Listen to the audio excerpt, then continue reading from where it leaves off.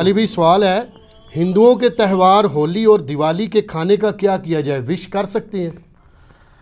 یہ بڑا sensitive issue ہے۔ پچھلے دنوں آپ کو پتہ دیوالی کی جو سرمنی ہے منائی گئی ہے 6 نومبر کو۔ یہ ہندوؤں کے ہاں 2 بڑے تہوار منائے جاتے ہیں، ہولی کا اور دیوالی کا۔ اسی طریقے سے کرسچنز کے ہاں بھی یعنی کرسمس کا تہوار منایا جاتا ہے، اور بھی غیر مسلم کے ہاں تہوار منائے جاتے ہیں۔ اور خصوصاً جو لوگ دوسرے ملکوں کے اندر مقیم ہیں، ہمارے یورپ میں، امریکہ کے اندر، ان لوگوں کو زیادہ تر یہ ایشو ہوتا ہے کہ اب ظاہر ہے کہ وہ ایک ہی آفس میں کچھ ہندو کام کر رہے ہیں، کچھ کرسچنز کر رہے ہیں، کچھ مسلمز ہیں، وہ عید بھی وش کرتے ہیں، تو مسلمان اس وقت تو خیر مبارک بڑے شوق سے لے لیتے ہیں، اور جب کرسمس کی یا ہولی یا دیوالی کی باری آتی ہے اس وقت پھر ہمیں ہی میز کر رہے ہوتے ہیں کہ جناب کیا کیا جائے۔ تو یہ اب اصولی بات اس حوالے سے سمجھ لیں۔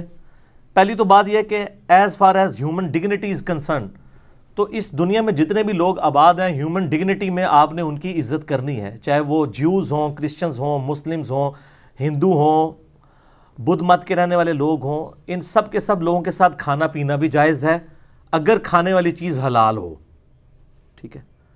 ایک پلیٹ میں بھی آپ کھا سکتے ہیں، کوئی اسلام کے اندر اس کی ممانعت نہیں ہے۔ اب رہا یہ ان کی مذہبی ایکٹیویٹیز کا تعلق، تو چونکہ یہ زیادہ تر مذہبی ایکٹیویٹیز شرک کے اوپر مبنی ہیں، شرک کے ساتھ اسلام کو آپ کو پتہ ہے ایک خاص مزاج ہے۔ شرک is the most sensitive issue in the sight of اللہ۔ قرآن حکیم میں کم از کم 2 دفعہ یہ آیت ریپیٹ ہوئی ہے، سورہ النساء کے اندر 116 اور 48 نمبر، ان اللہ لا یغفر ان یشرک بہ ویغفر ما دون ذلک لمن یشاء۔ بے شک اللہ اس گناہ کو تو معاف نہیں کرے گا کہ کوئی اللہ کے ساتھ کسی قسم کا شرک کرے، اس کے علاوہ ہر گناہ معاف کر دے گا۔ دنیا میں جتنے بھی گناہ ہیں وہ شرک کی ہی درخت کے آپ سمجھ لیں شاخیں ہیں کسی نہ کسی فارم میں، اور جتنی دنیا میں نیکیاں ہیں وہ توحید کے شجرہ مبارکہ کی شاخیں ہیں۔ یہ جو مذہبی ایکٹیویٹیز ہیں دوسرے مذاہب کی، چاہے وہ جیوز کی ہوں، کرسچنز کی ہوں یا ہندوؤں کی ہوں، یہ زیادہ تر شرکی ایکٹیویٹیز ہیں۔ اب وہ شرکی ایکٹیویٹیز کے اندر مسلمان تو حصہ لے ہی نہیں سکتا۔ پھر کھانے پینے کا جو تعلق ہے، اگرچہ ان شرکی ایکٹیویٹیز کا کھانا پینا حلال بھی ہو، یعنی کوئی سبزی پکا کے لے آتا ہے، لیکن چونکہ وہ جس نام پر ہو رہی ہے نا وہ شرک والا معاملہ ہے، تو اس لیے اسلام اس کو انڈورس نہیں کرے گا۔ قرآن حکیم میں اگر آپ سورۃ المائدہ پڑھ کے دیکھیں نا، تو غیر اللہ کے نام کا جو کھانا ہے، اللہ کے علاوہ کسی اور کی تقرب کے لیے یا اس پہ غیر اللہ کا نام بولا گیا ہو، اعوذ باللہ من الشیطان الرجیم، آیت نمبر ہے 3 سورۃ المائدہ کی۔ اللہ تعالیٰ فرماتا ہے حرمت علیکم المیتہ، تمہارے لیے حرام کر دیا گیا ہے مردار، والدم، اور بہتا ہوا لہو، یعنی جو ذبح کے وقت جانور کا خون نکلتا ہے نا، یہ خون ہے تو پاک ہے لیکن پینا حرام ہے۔ اسی طریقے سے شراب جو ہے کپڑوں کو لگ جائے تو کپڑے ناپاک نہیں ہوں گے، لیکن شراب پینا حرام ہے، اسپرٹ ہو جائے، الکوہل ہو جائے۔ اسی لیے ہم وہ کہتے ہیں کہ آپ اسپرٹ والا جو الکوہل والا پرفیوم بھی استعمال کر سکتے ہیں، وہ آپ پی نہیں رہے ہوتے۔ وَلَحْمُ الْخِنزِيرِ، اور خنزیر یعنی سور کا گوشت، پگ کا گوشت، یہ اصل میں ایک ایشو ہے کہ یہ ایسا جانور ہے جو سبزی خور بھی ہے، گوشت خور بھی ہے۔ ویسے سارے سبزی خور جانور جو ہیں، جو بہیمۃ الانعام ہیں، وہ حلال ہیں، لیکن اس کے بارے میں جب پوچھا گیا کہا گیا نہیں یہ حرام ہے۔ 3 چیزیں ہو گئیں، مردار اور لہو بہتا ہوا اور خنزیر کا گوشت، وما اہل لغیر اللہ بہ، اور جس کے اوپر ذبح کے وقت غیر اللہ کا نام لیا جائے، غیر اللہ کے تقرب کے لیے ہو۔ اور یہی پھر آیت آگے چلتی ہے، اس میں ایک الفاظ یہ بھی ہیں وما ذبح علی النصب، اور جو بتوں کے تھانوں کے اوپر ذبح کیے جاتے ہیں جانور، یعنی ان تھانوں پر غیر اللہ کے تقرب کے لیے جانور ذبح ہو رہے ہیں، وہ بھی حرام ہوں گے، چاہے اللہ کا نام بھی ان پر لیا گیا ہو، تب بھی وہ حرام ہوں گے، کیونکہ تقرب جو ہے وہ غیر اللہ کے لیے ہے۔ صرف یہ نہیں ہے کہ ایک بندہ بسم اللہ اللہ اکبر پڑھ کے تو کسی بت کے سامنے ذبح کر دے تو وہ بھی حرام ہو جائے گا، تقرب اس بت کا ہو گیا، اگرچہ اللہ کا نام لیا ہوا ہے تب بھی تقرب والا معاملہ بھی سینسٹیو ہے۔ تو اسی طریقے سے اس طرح کی ایکٹیویٹیز کے جو کھانے پینے ہیں وہ اسلام میں حرام ہے۔ صحیح مسلم کے اندر حدیث موجود ہے، سیدنا علی رضی اللہ تعالیٰ عنہ سے کسی نے آ کے پوچھا کہ آپ نبی علیہ السلام کے اتنے قریبی ہیں، کیا آپ کو نبی صلی اللہ علیہ وآلہ وسلم نے کچھ خاص باتیں ایسی سکھائی ہیں جو باقی امت کو نہ بتائی ہوں؟ تو مولا علی نے کہا کہ نبی علیہ السلام نے وہی دین ہمیں بھی سکھایا جو پوری امت کو. ہاں، جو فہم قرآن ہے وہ تو ظاہر ہے ہر مسلمان کا ایک حصہ ہے. اور پھر فرمایا اپنے تلوار کی نیام میں سے ایک صحیفہ نکالا اور کہا یہ نبی علیہ السلام نے ایک خاص صحیفہ ہمیں دیا ہے جس میں قیدیوں کے احکام لکھے ہوئے تھے. اگر کوئی مسلمان کو قتل کر دے اس کی کیا سزا ہے. ظاہر ہے نبی علیہ السلام کے بہاف پہ جنگ جمل صفین نہروان لڑنی تھی مولا علی نے، تو حضور نے ان کو بتا دیا کہ ان کے قیدیوں کے ساتھ تم نے کیا سلوک کرنا ہے. اور اس میں یہ عبارت بھی لکھی ہوئی تھی جو مدینے میں بدعت کو جاری کرے اس پہ اللہ کی لعنت، اللہ کے فرشتوں کی لعنت اور تمام لعنت کرنے والوں کی لعنت. یہ حدیث بخاری میں بھی ہے، لیکن مسلم والے طریق میں ایک اضافی ورڈ بھی ہے. وہ الفاظ یہ ہیں کہ جو غیر اللہ کے لیے ذبح کرے اس پہ اللہ کی لعنت. تو یہ جو ایکٹیویٹیز ہو رہی ہوتی ہیں، اب کرسمس کے اوپر ان کا عقیدہ ہے خدا نے بیٹا جنا، ہمارے نزدیک یہ شرک ہے. اب اس کے اوپر جو کھانا آئے گا وہ حلال بھی آ رہا ہوگا تو تقرب کسی اور کا ہوگا، اس لیے اس سے بچنا ہوگا.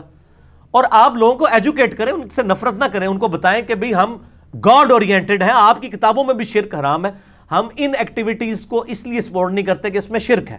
اگر آپ شرک چھوڑ دیں اور شرک کے بغیر آپ کرسمس کے بارے میں کوئی صحیح عقیدہ رکھ لیں، حضرت عیسیٰ علیہ السلام کی پیدائش کے دن کو ایک انسان کی پیدائش کا دن سمجھیں، تو اس پہ آپ ہمیں کوئی لنگر بھی لا کے دے دیں اللہ کے نام کا، ہم کھا لیں گے، کوئی مسئلہ نہیں ہے، ہمیں کوئی چڑ نہیں ہے. ہندوؤں میں بھی اگر آپ دیکھیں جو آریہ سماج کے لوگ ہیں، یعنی وہ تو بالکل یعنی اورینٹڈ ون گاڈ کے گرد ہیں. وہ تو یعنی ان کی کتابوں میں بھی خدا کا اسٹیچو بنانا، بت بنانا، تصویر بنانا حرام ہے. اور ڈاکٹر ذاکر نائک نے پوری ویڈیو ریکارڈ کرائی ہے نا، similarities between Hinduism and Islam, Urdu میں بھی ہے اور انگلش میں بھی. آپ دیکھیں کہ ان کی کتابوں میں کس طرح کی توحید موجود ہے. تو ہندوؤں نے اگر اپنی توحید چھوڑ دی اور شرک اڈاپٹ کر لیے تو ان کو بتایا جائے بھی آپ کی کتابوں میں تو یہ توحید لکھی ہے، ہم تو آپ کی کتابوں کی توحید کی وجہ سے آپ کے اس کھانے سے اوائڈ کر رہے ہیں. یہ جواب دیں، قرآن سے بعد میں دیں. تعالوا الی کلمۃ سواء بیننا و بینکم، آؤ اس بات پہ اکٹھے ہو جائیں جو تم میں اور ہم میں کامن ہے. سورہ آل عمران آیت نمبر 64. تو ہندوؤں کو ان کی کتابوں کا ریفرنس دیں، عیسائیوں کو ان کی کتابوں کا. ایک اور لیکچر دیا ڈاکٹر ذاکر نائک نے، similarities between Christianity and Islam, Urdu میں بھی ہے انگلش میں بھی. اس میں انہوں نے بتایا کہ اس میں بھی سور کا گوشت حرام ہے، شراب حرام ہے، یہ چیزیں ان کو بتائیں. تو انشاءاللہ تعالیٰ لوگ حق بات قبول کریں گے. آپ بتانے کا سٹائل آپ کا ٹھیک ہونا چاہیے. اور یہ جو میں نے دعویٰ کیا نا کہ اگر اللہ کے نام کی بھی آپ ذبح کریں گے، یہ لفظ ذبح ہوتا ہے زبر کے ساتھ، ویسے ہم ذبح بھی اردو میں چل جاتا ہے، کیونکہ مولوی غلطیاں نکالتے ہیں اس لیے میں زبر زیر کا بھی بتاتا ہوں. آپ اللہ کے نام کا بھی اگر ذبح کریں گے کسی تھان کے اوپر جا کے تب بھی حرام ہوگا. کسی مزار کے اوپر جا کے، چاہے وہ بابا گرو نانک کا مزار ہو یا کسی مسلمان کا مزار ہو، وہ حرام ہو جائے گا، کیونکہ یہ نبی الاسلام کی مخالفت میں ہے. صحیح مسلم میں حدیث ہے، میں تمہیں منع کرتا ہوں قبروں پر عمارتیں بنانے سے، قبروں کو پکا کرنے پہ اور ان پہ بیٹھنے سے. لائیو بیٹھنا بھی حرام ہے، مجاور بن کے بھی بیٹھنا. جو نبی علیہ السلام کی مخالفت پہ چیزیں بنی ہیں ان تھانوں کے اوپر، چاہے وہ ہندوؤں کے ہوں، سکھوں کے ہوں یا مسلمانوں کے ہوں، وہاں پہ اللہ کے نام کا ذبیحہ بھی حرام ہوگا کھانا. اس کے ثبوت میں سنن ابی داؤد کے اندر ایک حدیث موجود ہے. ایک صحابی نے منت مانی کہ میں مقام بوانا پر جا کر اونٹ قربان کروں گا. نبی علیہ السلام نے اس صحابی کو بلا کے پوچھا یہ کسی خاص مقام پہ تم اونٹ جو ذبح کرنے جا رہے ہو، کیا زمانہ جاہلیت میں وہاں کوئی مشرکانہ میلہ تو نہیں لگتا تھا؟ ہائے ہائے ہائے ہائے، امام الموحدین صلی اللہ علیہ وآلہ وسلم. یار اگر پرانے زمانے میں لگتا تھا تو اب کیا مسئلہ ہے؟ اب تو نہیں لگتا نا. کدھر نے کہا جی شاہ جی دی یاد تازہ بھی ہوندی ہے نا، یہ نہ کوئی کہہ دے جی پرانی یاداں دوبارہ جی تازہ ہو گئی ہیں. ان کا یا رسول اللہ کبھی مشرکانہ وہاں پہ میلہ یعنی نہیں لگا کرتا تھا. آپ نے کہا وہاں کوئی اس قسم کی یعنی ایکٹیویٹیز تو نہیں ہوتی تھی، کوئی خوشی کی ایکٹیویٹیز جو شرکیہ ہوں؟ تو کہا نہیں یا رسول اللہ صلی اللہ علیہ وسلم. تو پھر آپ صلی اللہ علیہ وسلم نے ان کو اجازت دی اور فرمایا کہ خدا کی نافرمانی میں جو منت ہے وہ پوری نہ کی جائے، اور وہ منت بھی پوری نہ کرو جس پہ تم اختیار نہیں رکھتے ہو. بعض اوقات ایک بندہ جناب منت مان لیتا جی میں روزانہ 100 نفل پڑھوں گا. اب یہ تو بڑا مشکل کام ہے، تو ایسی منت کو پھر توڑ دینا ہوگا. اور ایسی جو منت کا کفارہ وہ بخاری اور مسلم میں ہے کہ منت کو توڑنے کا کفارہ وہی ہے جو سورۃ المائدہ آیت نمبر 89 میں قسم کو توڑنے کا کفارہ آیا ہے. ایک غلام آزاد کرو، غلام نہیں آزاد کر سکتے تو تم 10 مسکینوں کو کھانا کھلاؤ، اگر نہیں کھلا سکتے یا 10 مسکینوں کو کپڑے لے کے دو، اگر یہ نہیں کر سکتے یعنی بہت غریب ہو تو پھر تم مسلسل 3 روزے رکھو. یہی کفارہ ہے منت توڑنے کا بھی، منت آپ توڑ بھی سکتے ہیں، اور قسم توڑنے کا بھی. تو نبی علیہ السلام نے فرمایا جس پہ تمہارا اختیار نہیں، جو مشکل ہو جائے، تمہارے بس سے باہر ہو جائے، وہ بھی منت پوری نہ کرو، اور اللہ کی نافرمانی میں بھی اپنی اس منت کو پورا مت کرو. اور جہاں تک تعلق ہے نا مشابہت اختیار کرنے کا، وہ ابو داؤد میں حدیث ہے جس نے جس قوم کے اندر مشابہت کی وہ اسی قوم میں شمار کیا جائے گا. یعنی اگر کوئی ریلیجس ایکٹیویٹیز میں حصہ لیتا ہے نا ہندوؤں کی، تو اللہ اور اس کے رسول کے ہاں وہ ہندو شمار کیا جائے گا، چاہے وہ مسلمان بھی ہو، اس کی داڑھی بھی ہو. یہ بڑا سینسٹیو ایشو ہے. جس قوم کی مشابہت یعنی مذہبی مشابہت، یہ نہیں ہے کہ آپ نے ٹائی پہن لی ہے تو یہ مذہبی مشابہت ہے، اور ٹائی کو سلیب کے ساتھ جوڑتے ہیں. اور یار سلیب کے ساتھ ہوتا تو ویٹیکن سٹی میں بیٹھا ہوا پاپ جو ہے وہ بھی ٹائی لگا کے رکھتا، اس نے تو کبھی ٹائی نہیں پہنی، اس نے سلیب ہی لٹکائی ہوتی ہے. سلیب نہیں، یہ ٹائی تو مسلمانوں کی ایجاد ہے. خلیفہ ہارون رشید کے دور کے اندر یعنی یہ معاملات چلے ہیں، یہ کوئی مذہبی ان کا سمبل نہیں ہے. آج ہندو بھی ٹائی پہنتا ہے، آج مسلمان بھی پہنتا ہے، سکھ بھی پہنتا ہے، عیسائی بھی. یہ مذہبی نہیں ہے. مذہبی مشابہت حرام ہے. تو وہ ٹائی پینٹ کوٹ کے اندر، پینٹ شرٹ کے اندر سارا وہ گھسا دیتے ہیں، کہتے ہیں یہ آپ ان میں سے اٹھائے جائیں گے. اور انہی مولانا صاحب کو پوچھیں گے آپ کے جیب میں جو مرید نے 40,000 روپے کا مفت آپ کو 76 موبائل گفٹ کیا ہوا ہے، 76 موبائل میں ذرا اس کو جوک کے طور پہ کہتا ہوں، اتنا لمبا موبائل جو اسمارٹ فون ہے، یہ کافروں کا نہیں بنایا ہوا، یہ مشابہت نہیں ہوگی. کہتے نہیں اس کی نہیں ہوگی مشابہت. وہ کہتے ہیں دیکھیں کوئی مذہبی ایکٹیویٹی تو نہیں ہے نا. تو سر پینٹ شرٹ کون سی مذہبی ایکٹیویٹی ہو گئی ہے؟ مذہبی ایکٹیویٹی. کوئی شخص گلے میں سلیب لٹکا لے، ماتھے پہ سندور لگا لے، ہاتھ میں راکھی باندھ لے، یا سکھوں والا کڑا پہن لے، ٹھیک ہے، جو مذہبی ایکٹیویٹی ہو، مذہبی ایکٹیویٹی کو فالو کرنا اس قوم میں شمار ہوگا. اس طریقے سے ہولی، دیوالی اور یہ آپ کی کرسمس ہے، یہ چونکہ مذہبی ایکٹیویٹیز ہیں، ان کو آپ نے اوائڈ کرنا ہے، لیکن اخلاقیات کے دائرے میں. بدتمیزی نہیں کرنی اور ان کو اپنا سینسٹیو ایشو بتانا ہے ان کی کتابوں سے کہ تم تو اپنے دین کو فالو نہیں کر رہے، تمہارے دین کو بھی ہم ہی فالو کر رہے ہیں اور ہم اپنے دین کو بھی فالو کر رہے ہیں. قرآن سے نہ ان کو بتائیں. سب سے پہلے ان کو تعالوا الی کلمۃ سواء بیننا و بینکم، ان کو بتائیں کہ خدا کے ساتھ آپ کی کمٹمنٹ ہونی چاہیے.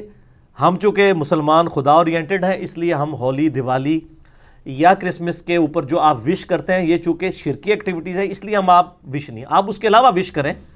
اگر کوئی انڈیا کی ٹیم کبھی کرکٹ میچ جیتتی ہے تو آپ خوشی میں ٹافیاں بانٹتے ہیں تو مسلمان بھی کھا لیں گے، کوئی مسئلہ نہیں ہے، ٹھیک ہوگا، ہمیں کوئی اعتراض نہیں ہوگا. یہ مذہبی ایکٹیویٹی نہیں ہوگی. ونس جب آپ مذہبی ایکٹیویٹی کریں گے، کفار کے ساتھ مشابہت ہوگی، وہ بڑا پھر سینسٹیو ایشو ہو جائے گا. اس لیے اس کو آپ نے اوائڈ کرنا ہے. اس کو اوائڈ کرنے کا طریقہ بھی میں نے بتا دیا. خالی میں لاہور دا راہ نہیں دسیا، لاہور جانے کا کرایہ بھی دے دیا، صرف راستہ نہیں بتایا آپ کو کہ اس طریقے سے اس ایشو کو غیر مسلم ملکوں میں رہنے والے لوگ ٹیکل کریں. ہندو کوئی کہ ان کو کہ آپ کی کتابوں میں شرک غلط لکھا ہوا ہے، غیر اللہ کے نام کی نیاز نہیں ہو سکتی. کرسچنس کو بھی بتائیں اور کہیں کہ یہ آپ اپنی کتابوں پہ نہیں چل رہے، دیکھو ہم مسلمان آپ کی کتابوں پہ آپ سے بڑھ کر چل رہے ہیں. آپ بھی ان چیزوں کو دیکھیں. ٹھیک ہو گیا؟ ٹھیک.